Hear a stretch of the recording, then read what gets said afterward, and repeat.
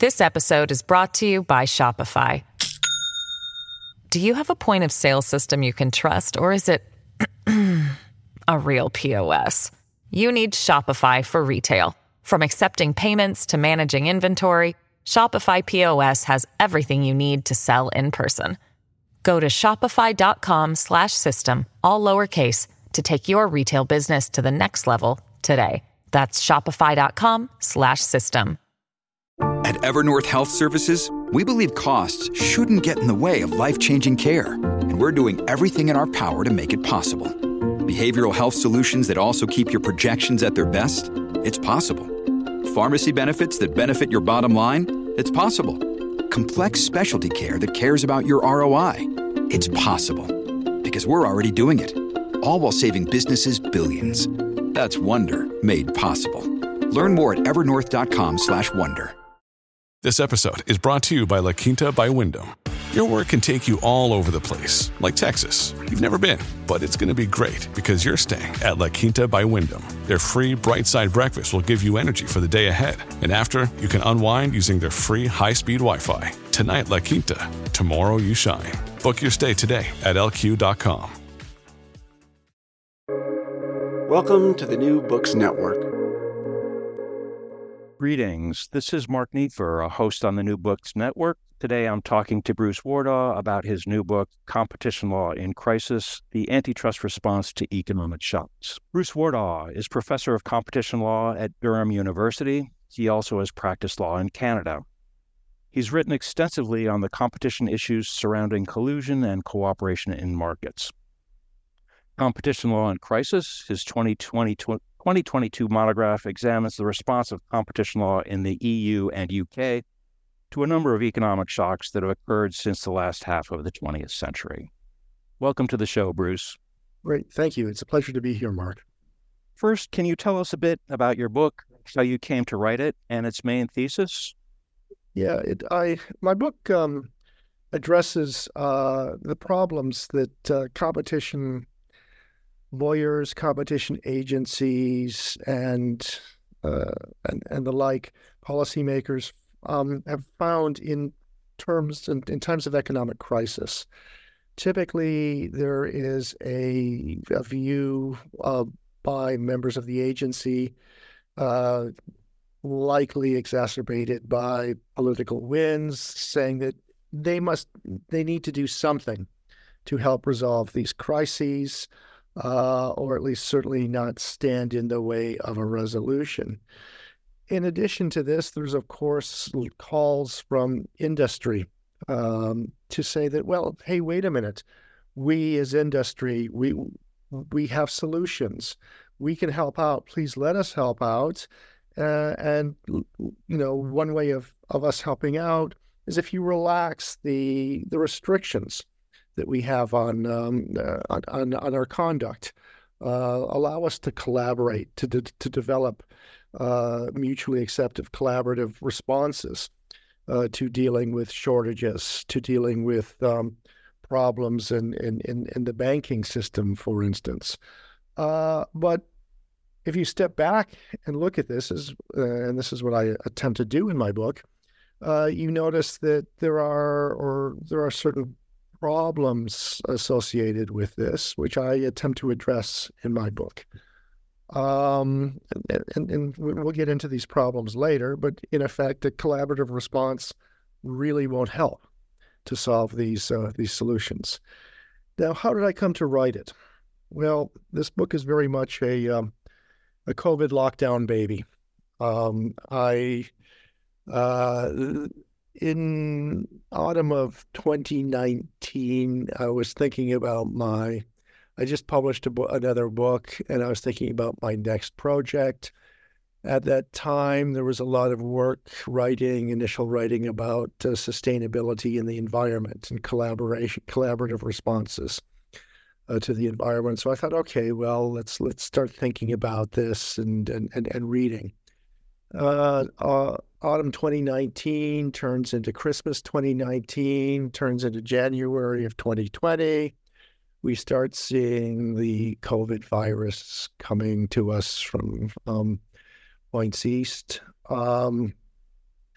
And actually, as it turned out, I was at a reception put on by one of the academic law associations in the UK, the Society of Legal Scholars, an annual event, and there I met an acquisitions editor that I'd worked with before.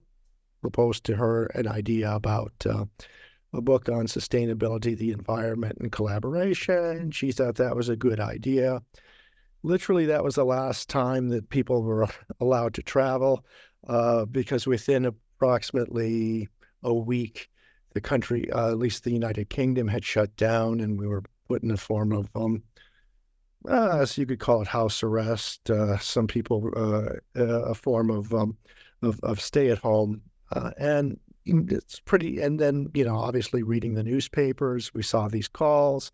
So my thinking and focus shifted. And after a few months, I then approached via email this acquisitions editor, suggested a change of focus.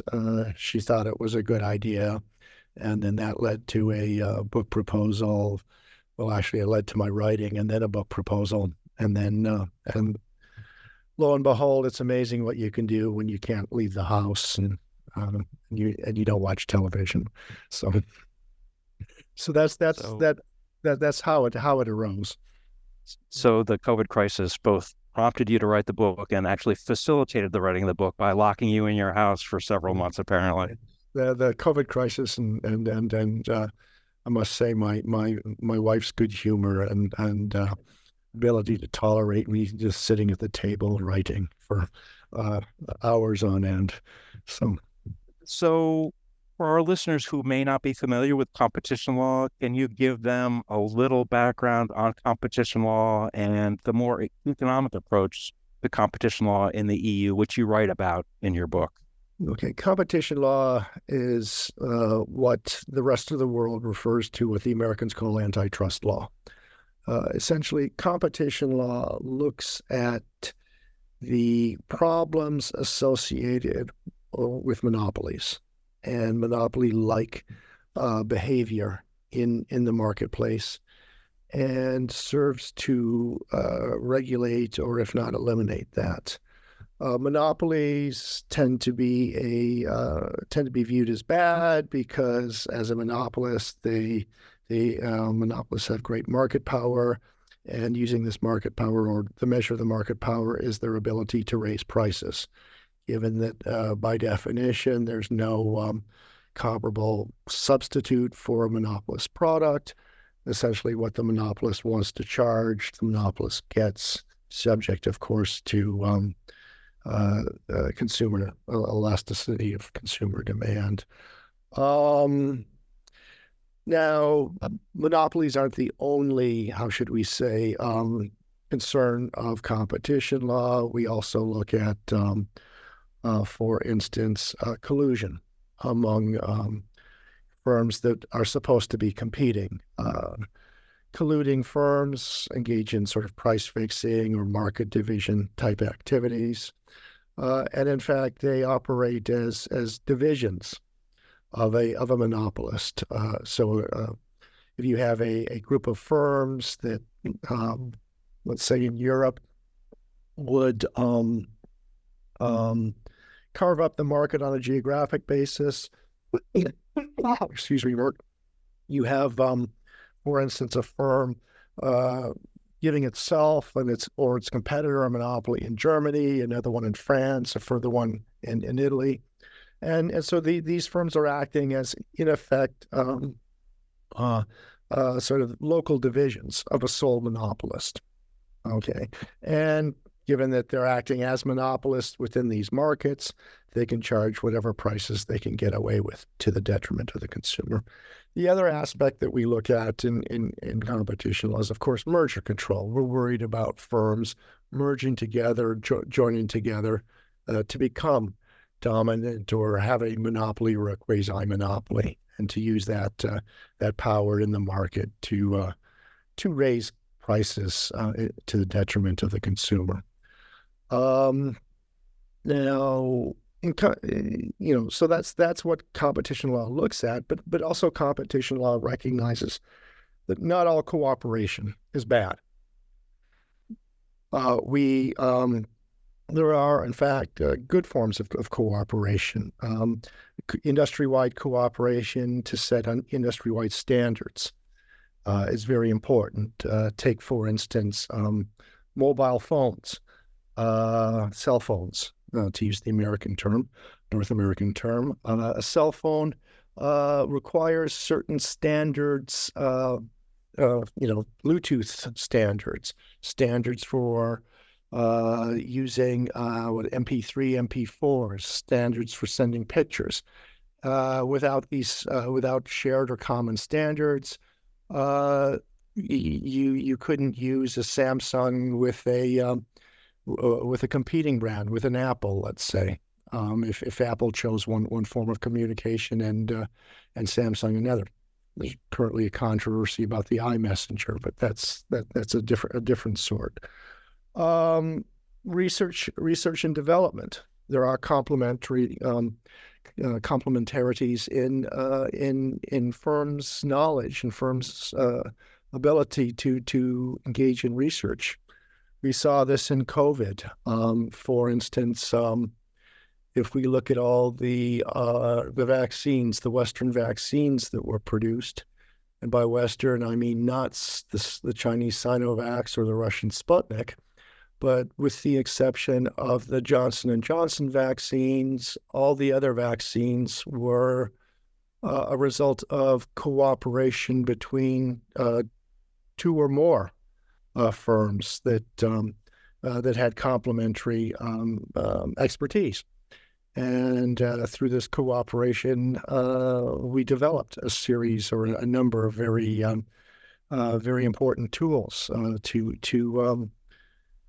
combat the COVID virus. So this is what competition law does. It looks at what economists call the market failures associated with monopolies, trying to sort out, in effect, good monopolies from or good collaboration from bad monopolistic behavior.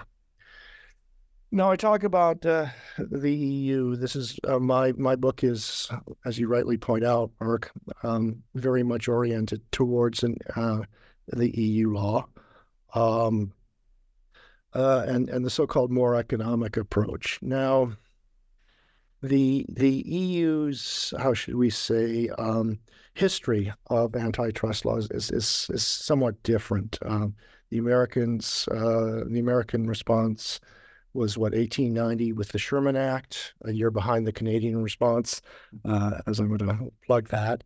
But what we first saw in Europe was a post-Second World War development. In 1951, the Treaty of Paris, which set up the European Coal and Steel Community, that was an effort to integrate really the economies of Belgium, France, to a certain extent the Netherlands and Germany, because if you had interlinked economies, you were less likely to have wars between you. And to link up the coal and steel industries is sort of the bedrock of these economies at the time. That treaty had some competition provisions prohibiting collusion and monopolistic conduct. And these provisions later became entrenched in the Treaty of Paris. The Treaty of Rome. In 1957, which led to the foundation of the European Economic Community, which later became European Community, European Union.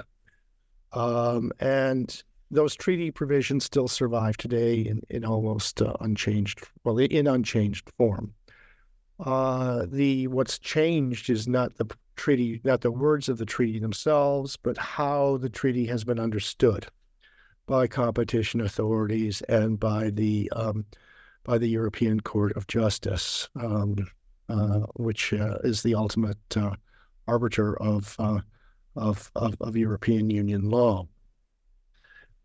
The early view of what the treaty's purpose is, and this includes, of course, competition law, was one of market integration, was to make sort of a level playing field throughout the European project, whether it was the economic community, or the union, to ensure that competitive conditions in one part of the European continent were identical, as much or as close to identical as possible with competitive conditions in the other in other parts. So, in other words, to use that oft-quoted metaphor of a level playing field, so that German companies wouldn't have an advantage over French companies or Italian companies and vice versa. And competition law was originally interpreted as sort of facilitating this level playing field. And then for about the first 8 to 10 years of litigation. And once once market integration had been seen to be sort of semi-realized or almost completed, there was also an idea, again reflected in the jurisprudence, that the competition law could be used to promote certain social or economic and social policies.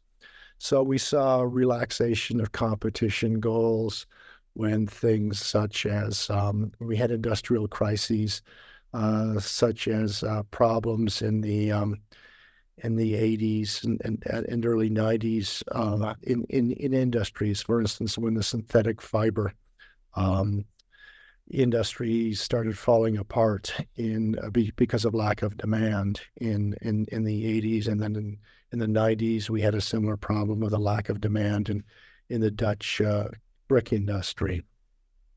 And sort of the competition was, yes, one way of putting it would be that it was sort of viewed as a secondary to these social goods, our social goals.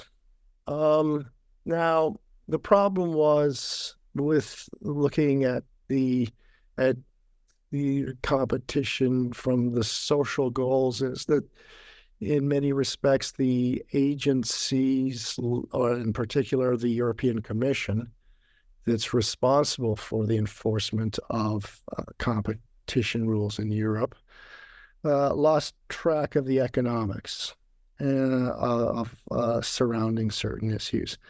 And this led to a number of embarrassing problems. The main problem is that it put Europe as a bit of an outlier, at least compared with the Americans, and the strong economic focus used by the American authorities, for instance, in assessing mergers.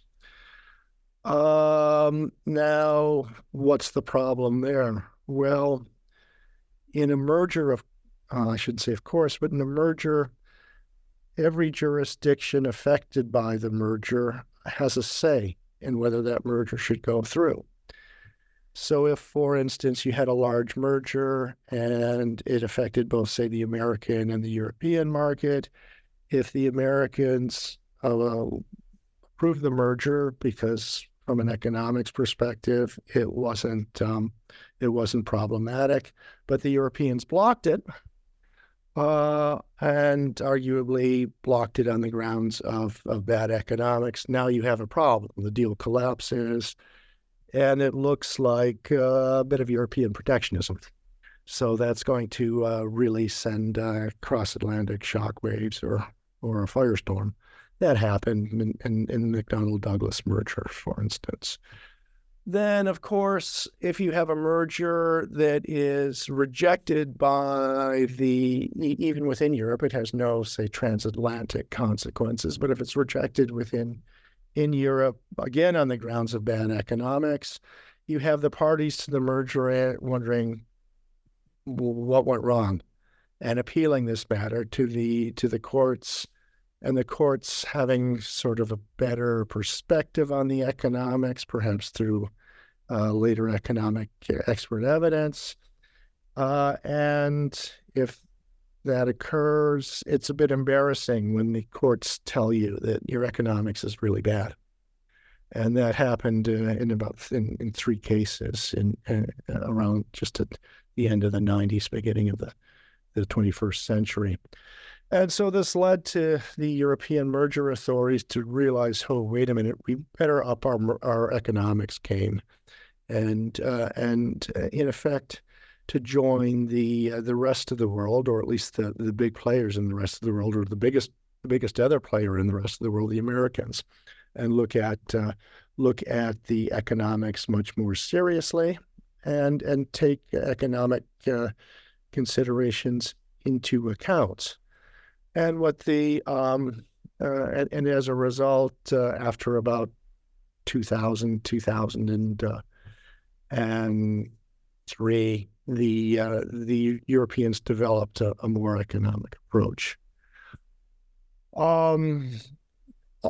The more economic approach really involves two strands. The first strand is only economic consequences, such as consumer welfare matters. And then secondly, the tools of orthodox price theory, with maybe a little bit of game theory thrown in, are the appropriate tools to measure this. Now, adding to all of this was what happened in May of 2004. In May of 2004, the European Union went from 15 members to 25 members. Okay, that's a lot of extra businesses to look after. Prior to May of 2024, if businesses wish to engage in collaborative conduct, they could apply to the European Commission and have their agreements vetted by the European Commission, and the Commission would say yes or no. The problem was that to vet these agreements, it was a fairly lengthy process, sometimes taking 18 months to 2 years. Of course, given during the process of the vetting, there was a standstill. 18 months to 2 years can be a long time in a market economy, and so the market conditions could change. So that was problematic. Furthermore, from going from 15 to 25 members, you now have a situation where, in addition to the already backlog of work, you had a significant, how should we say, potential for a lot more work. So the European approach to antitrust scrutiny went from a commission assessment to a self-assessment process, so that the undertakings involved, undertaking is just Euro speak for firms, so the firms involved would have to self-assess to determine whether their proposed course of action was consistent with the competition the And to do so, in effect, you would need to sort of simplify.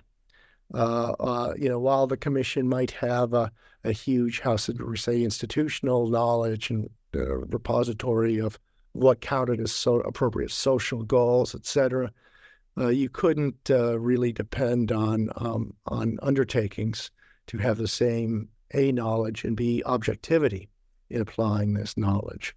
So you could strip it down and say what really matters is consumer welfare. This can be measured through by economists and through their means, and therefore using this elegant tool or simple tool, as other people may wish to say, you can assess for yourself whether the agreement is beneficial. So there's a number of factors pushing to this more economic approach in the competition community, and of course it's not without its detractors. It was a bit controversial. It remains a bit controversial it's still present. It's still very much an element of the European way of looking at things. So so it was with this background that I tended to look at these crises in the book. This episode is brought to you by Shopify. Do you have a point of sale system you can trust, or is it a real POS? You need Shopify for retail. From accepting payments to managing inventory, Shopify POS has everything you need to sell in person. Go to shopify.com/system, all lowercase, to take your retail business to the next level today. That's shopify.com/system. Ryan Reynolds here from Mint Mobile. With the price of just about everything going up during inflation, we thought we'd bring our prices down. So to help us, we brought in a reverse auctioneer, which is apparently a thing.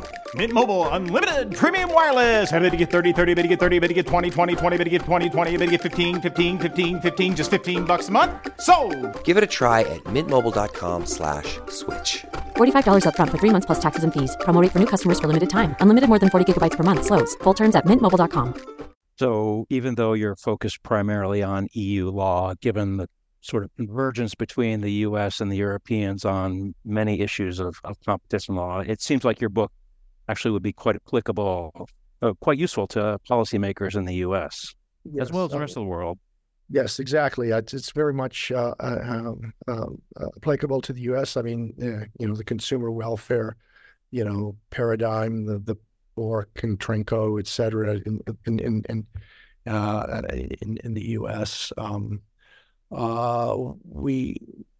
It's applicable to Canada. There are certain Canadian differences, and over the last year and a bit, I've had an opportunity to present this work to around the world, in Asia and South America. And sure, there are certain differences. Indonesian competition law will protect smaller businesses, but consumer welfare is very much on, say, the Indonesian competition authorities' minds when they're evaluating such things. Similar to Thailand, similarly in Brazil, where I've discussed this. So yes, I think it does have a broader approach than mere Europe and the UK. I mean, the problems are the same. I mean, we have cartels. Cartels are bad, irrespective of whether they occur in Indonesia, Thailand, Brazil, in the Quebec gas stations in Canada, or in the UK or the EU. Merging to monopoly or quasi-monopoly situations is bad. It's bad for consumers. It's bad for small business. So, irrespective of the fine, how should we say, the fine differences, the core is really the same. So, the notion of market failures seems to play an important role in your work. I wonder if you could explain to our listeners what you mean by market failures and how they affect your analysis of competition law in times of crisis. Okay. A market failure. Okay, let's go back to what a market is. Essentially, a market is, we can go back to the wonderful vision that Adam Smith has of markets, which is on the whole accurate. You have a group of people acting in their sort of almost enlightened self-interest, or at least in their self-interest, engaged in voluntary exchanges, and this tends to yield a situation where an optimal amount of goods, an optimal meaning no underproduction, no overproduction, amount of goods or services is produced. And, given this, I think it's fair to say that markets are an excellent, if not the best way of allocating goods and services. Unfortunately, at times, the market of the textbook economist is imperfectly realized at times in real life. There are situations where, I guess, pursuit of of our own self-interest may not lead to the optimal distribution, production, allocation of goods that the textbook would like us to believe it. And these are situations that economists call market failures. Now, there are a number of these. I mean, one such market failure surrounds public goods which essentially are not excludable, free to use. I would say the classic examples are lighthouses and defense. I would you can't exclude somebody who refuses to pay their tax from the benefits of being protected by the military, for instance. Other situations are where you might have information asymmetries, where one party to an exchange possesses greater information than another and trades on that and uses that information in the fairness of exchange. A third are externalities. Externalities are, the classic example of a negative externality is pollution. If a good is produced and as part of the production of the good, pollution is created. This pollution is emitted into the atmosphere. The pollution obviously has a cost, but that cost isn't factored into the cost of the good. So as a result, more of the good is produced at a cheaper price than it would have been had the cost of the pollution been factored into it, and as a result, more of the good is produced than is socially optimal. And the final problem is monopoly problems, or not a final problem, but another problem is monopoly problems, and the monopoly problems associate with in effect the market power that monopolists have, the ability of a monopolist to raise prices, to be a price setter rather than in a market. Now, competition law deals really well. In fact, the goal of competition is to address the market failure associated with monopoly problems. Competition law may not deal, in fact, I would suggest doesn't deal well with the other three market failures that I look at. Now, the real problem is if competition law is viewed as going outside of this domain of this of trying to address more problems than in effect it was designed for, we get a very odd or a very distorted view of what competition law competition law should do, and B, what competition agencies ought to be doing. Should competition, if the competition agency is restricted to dealing with situations of market failure occasioned by monopolies, ought they get to be dealing with the market failure caused by externalities, perhaps getting into an environmental issues? Ought they to be dealing with market failures occasioned by asymmetric or imperfect information, thereby adopting, as some competition agencies do, adopting a consumer protection hat? But my view is that we have a tool, competition law, and a tool that's designed for a certain task. And the problem is that once you start using a tool for tasks outside the task for which it was designed, you get problems. And there's the old adage, to a hammer everything looks like a nail. Well, to a competition lawyer, it may well be that let's expand the domain of what competition problems are, because we can actually find a competition problem in there. Yes, you might be able to find a competition problem in there, but it's buried among a larger problem that's perhaps addressed by, or better addressed by other tools.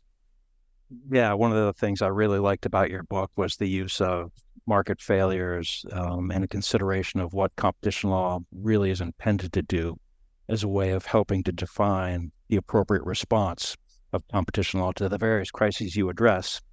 And I would like to focus on a couple of the crises you discuss in your book, and perhaps we can start with the COVID-19 crisis, which played a critical role in your writing the book. And you discuss the COVID-19 crisis in Chapter 5. You begin your discussion by making some key observations about shifts in supply and demand. Can you tell us about those shifts and their consequences for competition law and policy in the wake of the COVID-19 crisis? Well, I mean, it was clear we had, shifts shifts in demand, sort of asymmetrical shifts in supply and demand. We had, for instance, competition law. At least here, we were, there was immediately a demand for things such as surgical masks.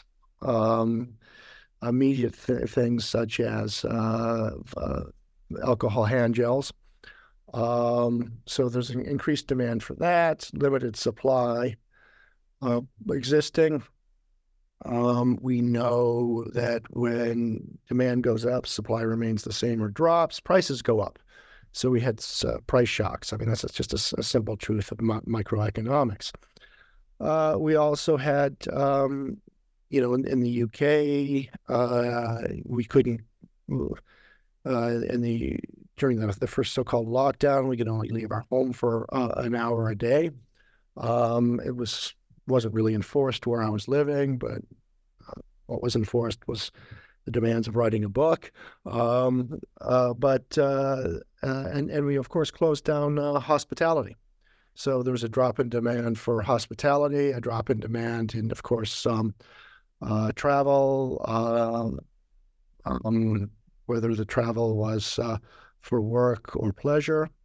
And of course, if there's a drop in demand for a certain good or services, those who are producing the good and services now have no job. And so, of course, how do we get money to them becomes a government concern.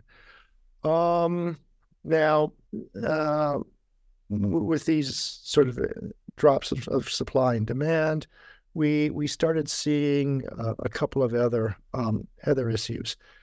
We saw, first of all,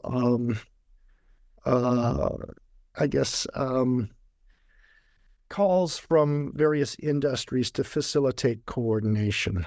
For some bizarre reason, globally, certain things flew off the shelves of the supermarkets: toilet paper, pasta, rice. I can see pasta and rice as a good, long-lasting staple, but toilet paper, that was just, I think, literally an internet virus that affected everybody's mode of thinking. But anyway, the fact remained there was a shortage of certain goods. And we saw in the UK the grocery industry getting together and saying, hey, give us an exemption. We can work together. We can ensure that supply chains are well maintained, that we can get these goods onto the grocery shelves, that we can talk as members of the grocery industry. We can talk with the manufacturers of toilet paper to get toilet paper out there to those that need it or want it. So we had those calls. They were successful in the UK. The grocery industry actually got an exemption from the competition laws. They were supposed to document what they talked about, but the minutes of those meetings were very thin. If you look at them, we talked and that was it. It was basically what was minuted.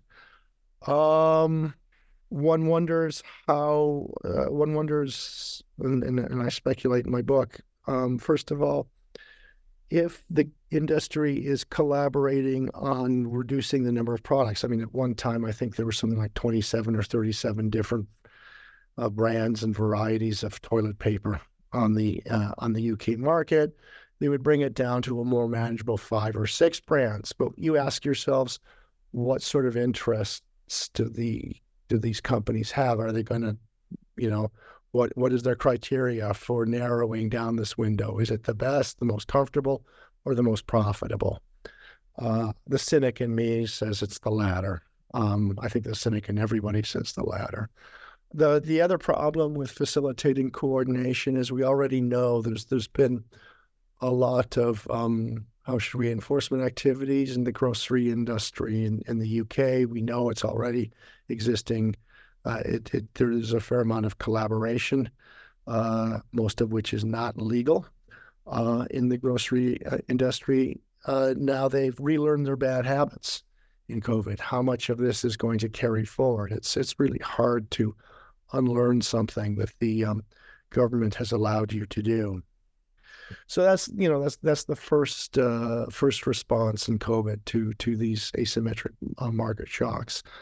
Attempting to rein in excessive prices. Wow, we got you saw the two things that the number of things went up. Surgical masks, they went up. Hand gel, the price on that soared, and Amazon, even in the stores, it was you could see some what people might regard as profiteering. Response to increased demand would be the other way of putting it.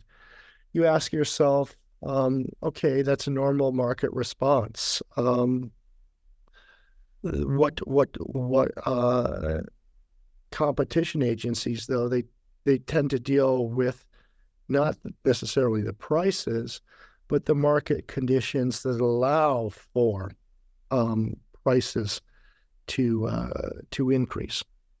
In other words, the erection of barriers to entry. Typically, if prices go up, other companies, other individuals see this as an opportunity to go into the market and bring new goods in and compete the prices down. Hand gels, very interesting issue. Okay. I think I talked earlier about going down to this reception in London. I was in a taxi heading to the train station, and this was just as COVID was coming in, people wash your hands, use these hand gels.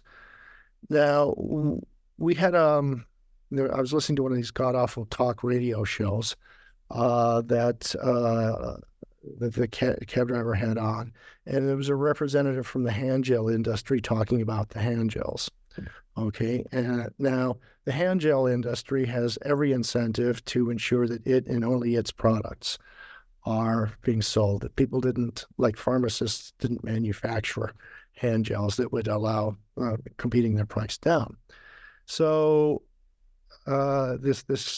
somebody, the interviewer was suggesting, well, can't people make their own hand gel? For instance, take some methyl alcohol, isopropyl alcohol, mix it with aloe vera skin cream, and use that as a form of way of disinfecting your hand. And the response was, no, you can't do that. You shouldn't do that. Well, why not? Well, apparently, according to this industry representative, it was because the molecule size of isopropyl alcohol was much greater than the molecule size of the molecules of ethanol alcohol found in the hand gels. And the molecules wouldn't fit well into the pores of the hands and therefore wouldn't be able to kill the viruses. Now, I'm a lawyer. I know, but I have a liberal arts background. I know a bit about molecule size, and I know about virus size. I know what she's telling is completely false. What she's trying to do is trying to erect artificial barriers to prevent people from doing this, and therefore prevent pharmacists or for other people from creating a perfectly, not perfectly reputable, but what a solution that in fact was recommended by the WHO for lower income countries. So I mean, so it's tearing down these sorts of market barriers that are appropriate. That's a job for the competition authorities. A failing firm defense. Okay, what's a failing firm defense?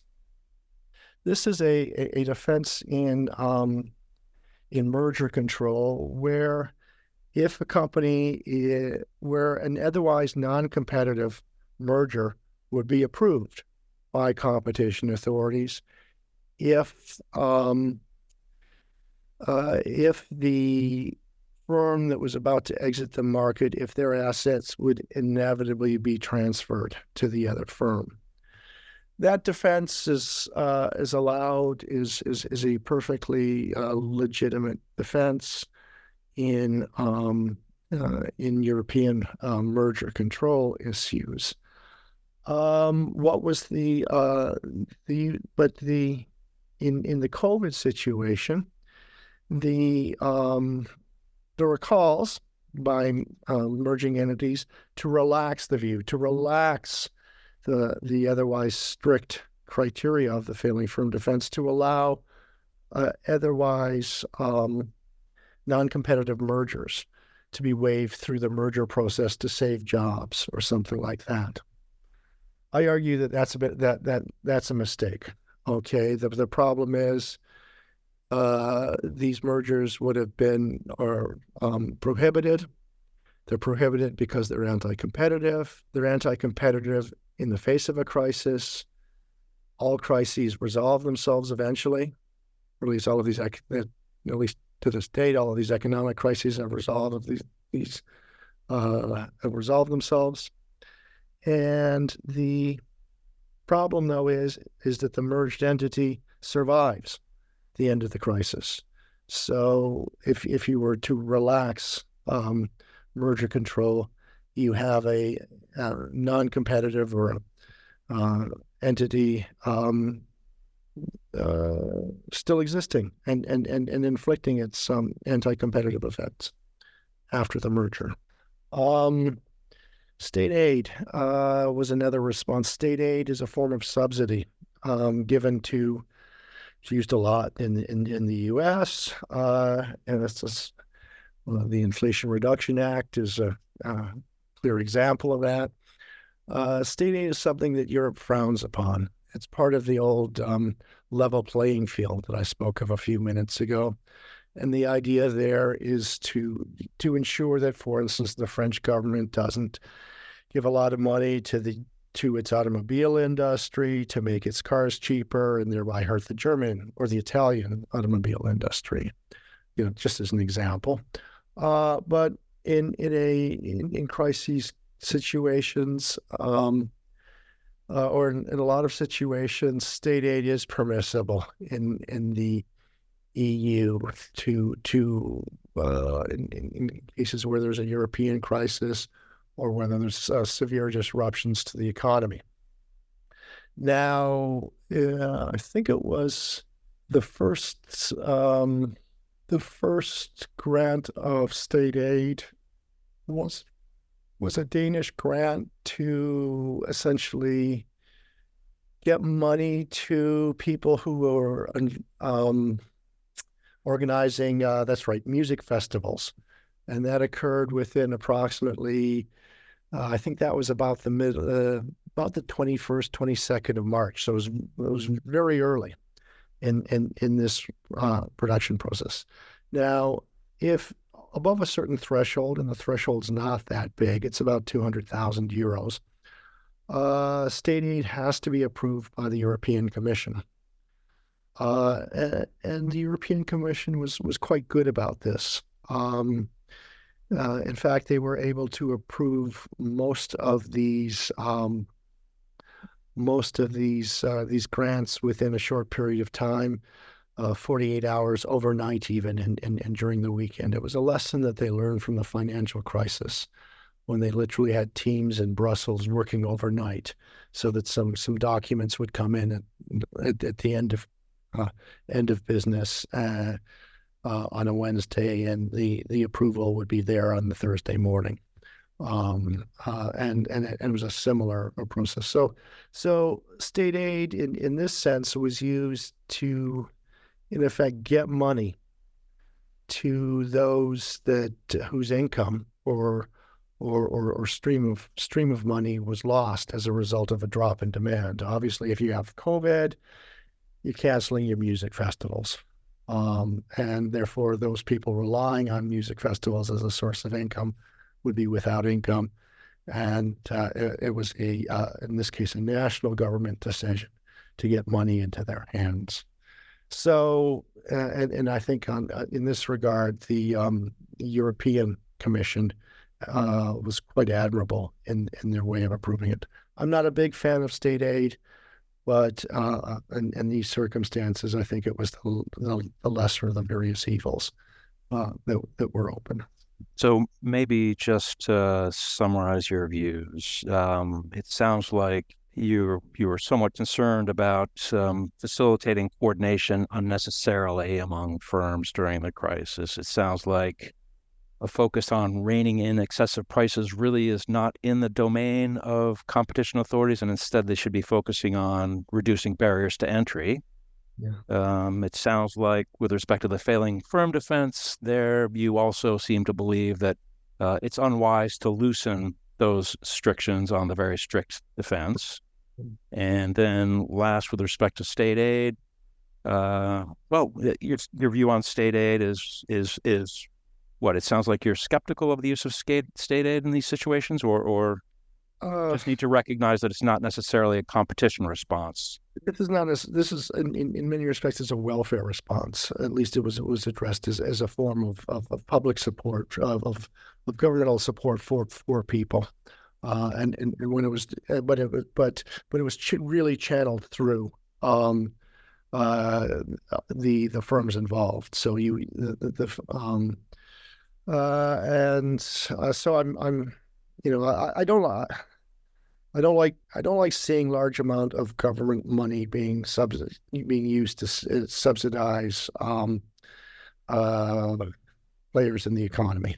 I think the phrase that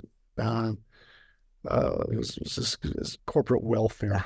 I'm not a big fan of corporate welfare, but in the financial crisis of 2008 and in COVID, I see very little other palatable alternatives.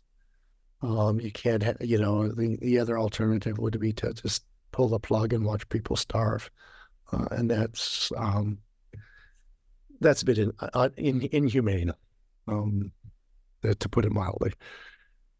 So you mentioned the financial crisis of 2008 a couple of times, and we talked a little bit about state aid, but I wonder if you could talk a little bit. One policy we haven't really talked about is merger policy, and I wonder if you could talk about the use of merger policy during the financial crisis, and in particular, of course, financial institutions were failing left and right, and so there were pressures, I think, put on competition authorities to maybe facilitate mergers that might shore up banks, might help recapitalize banks or help them otherwise survive the financial crisis. I wonder if you could talk a little bit about merger policy in the context of the 2008 financial crisis. Yeah, the merger policy, and that's precisely what happened in the UK. The first response of the government, we had a problem with the financial crisis that essentially we had two issues. We had a liquidity and a capitalization problems. Banks at first needed cash. You can give them access to cash so long as it was secured, appropriately secured. The other aspect was undercapitalization, so you had to get money into the banks. Now, people wonder what's the problem. Well, the problem with undercapitalization is banks need a capital reserve to perform their functions, and among others, and what they need to do is they need, their function in the economy is really to finance. They're the oil that grinds the engine of trade. In a commercial law program, it's about buying, selling, financing, and transporting goods. And you need banks as intermediaries in the financial process. If banks are undercapitalized, their money goes back into replenishing their capital, and it therefore doesn't go into the real economy, as it's often put. In other words, it's not lent out to people to finance trade. So no trade, businesses, big or small, can't get hold of money, economy seizes. Governments realized this and injected capital into banks. But the problem is, at least in the UK, there was a lot of political pressure. Why are we giving money to these damn bankers who caused the problem in the first place? So after headline, politicians start getting a bit anxious and look for other ways of stabilizing or getting money into the banks that doesn't look like they're giving taxpayers money to these awful bankers. One such way in the UK was through merger policy, and that was to take a bank that was in trouble and merge it with a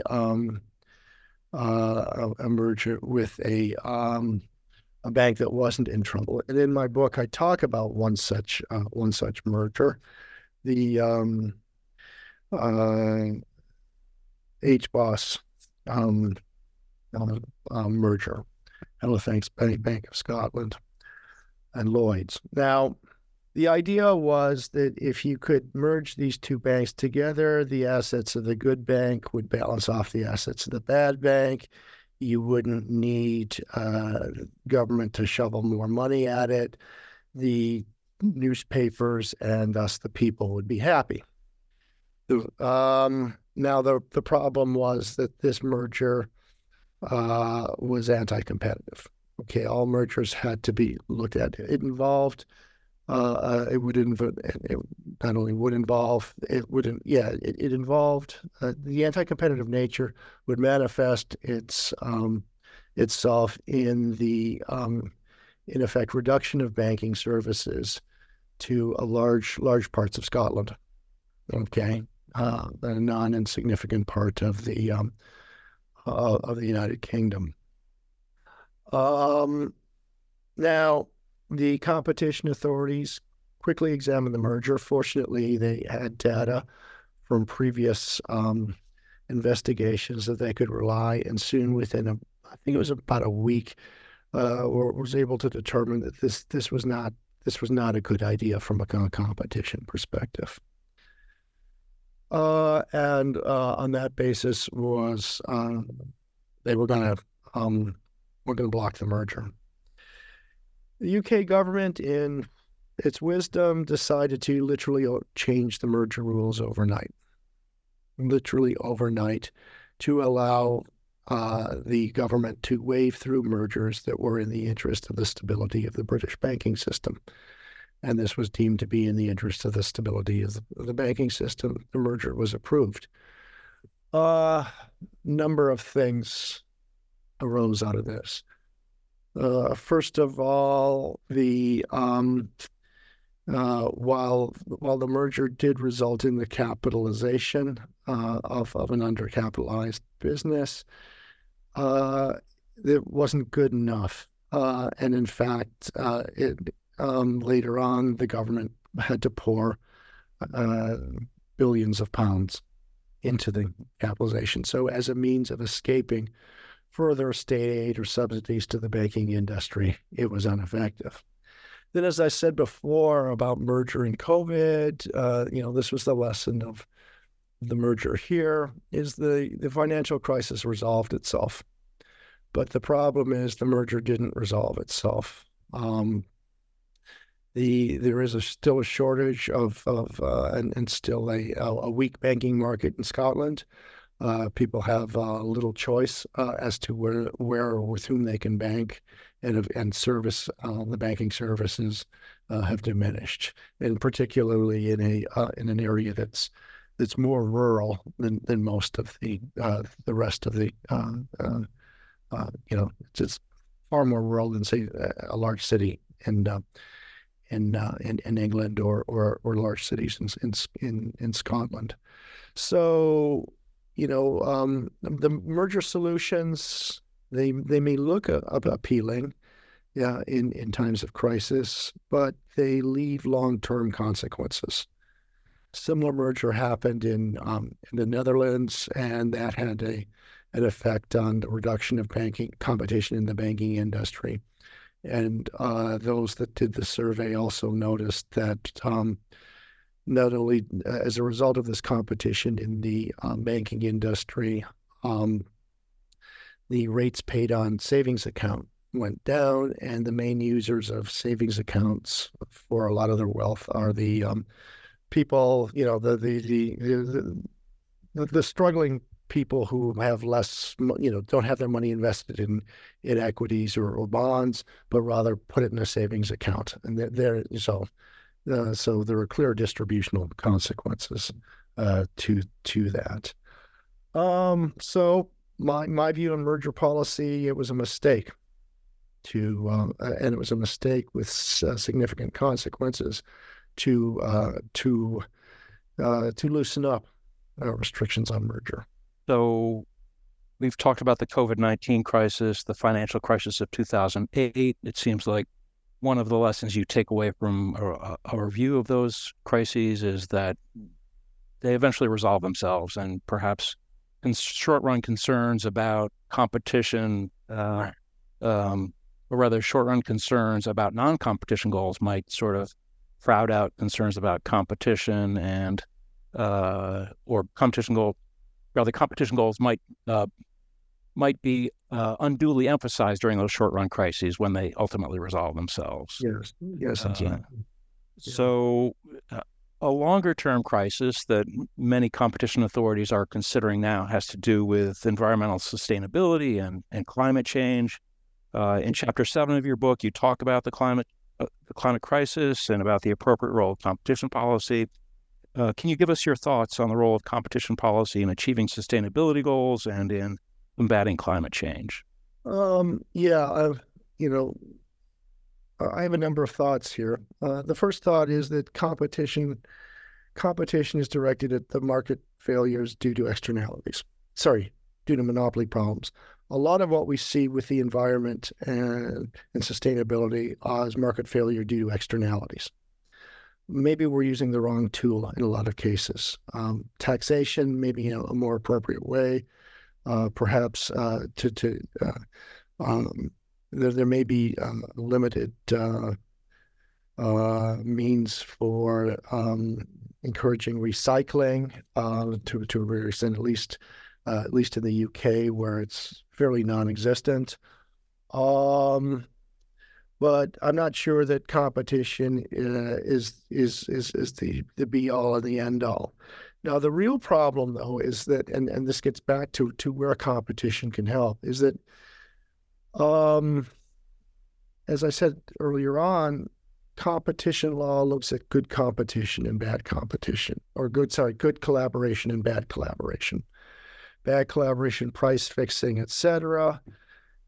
Good collaboration, standardization, perhaps certain sorts of what we call efficiency-enhancing agreements. The real problem, at least in the EU, is that the line is often a bit gray, and there's a very legitimate fear that a company or companies that step on the wrong side of the line might be fined, and European fines can be quite large. Just talk to Microsoft, Apple, so on, and Google. In fact, Google's contribution exceeds probably some of the smaller member states. So it's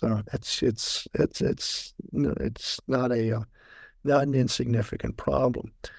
And it's also clear that there are a lot of there's a fair amount of willingness in industry of various sorts to work together to achieve some of the sustainability goals, but to do so in a way that doesn't violate the competition rules.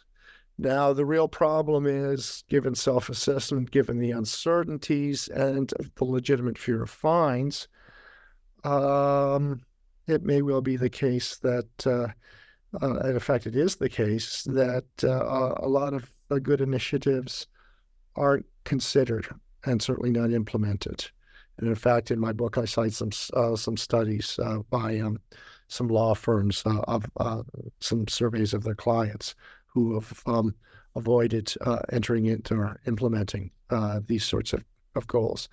And the real concern there is, or the real way around this is for the competition agencies to engage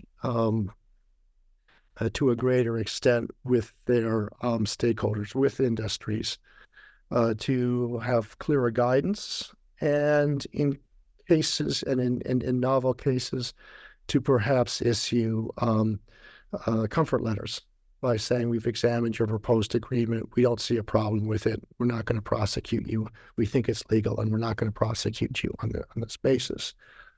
We're now seeing some results of this. In the summer of 2003, the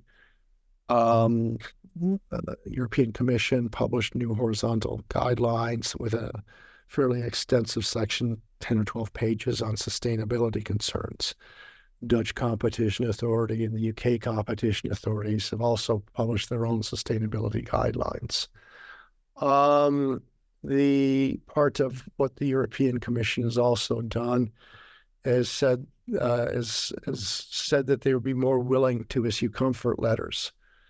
Very interesting. They've always been able to, since the new self-assessment process, issue comfort letters, but they didn't until the COVID crisis, where they issued a comfort letter to the generic pharmaceutical manufacturers association in Europe, saying that collaboration to get certain medicines out will, under the circumstances, we're not going to take enforcement action, but also recognize that the benefits that this might have for novel agreements within industries. What specific industries is still a bit vague. So it sounds like. I'm sorry, I didn't mean to interrupt. Sorry, I didn't mean to step on you either. It was no. It's just I think this is where competition agencies should go to facilitate sort of the industries themselves coming up with and it sounds like transparency and guidance is a big part of the role that competition agencies can play in this crisis. And engagement with everybody. Yeah. Engagement. Yeah. All right. So I think we're out of time here, Bruce. I just want to thank you very much for taking the time. This concludes our discussion today. Again, thank you, and thanks for telling us about your new book, Competition Law in Times of Crisis. This is Mark Neefer of the New Books Network. Thank you all for listening.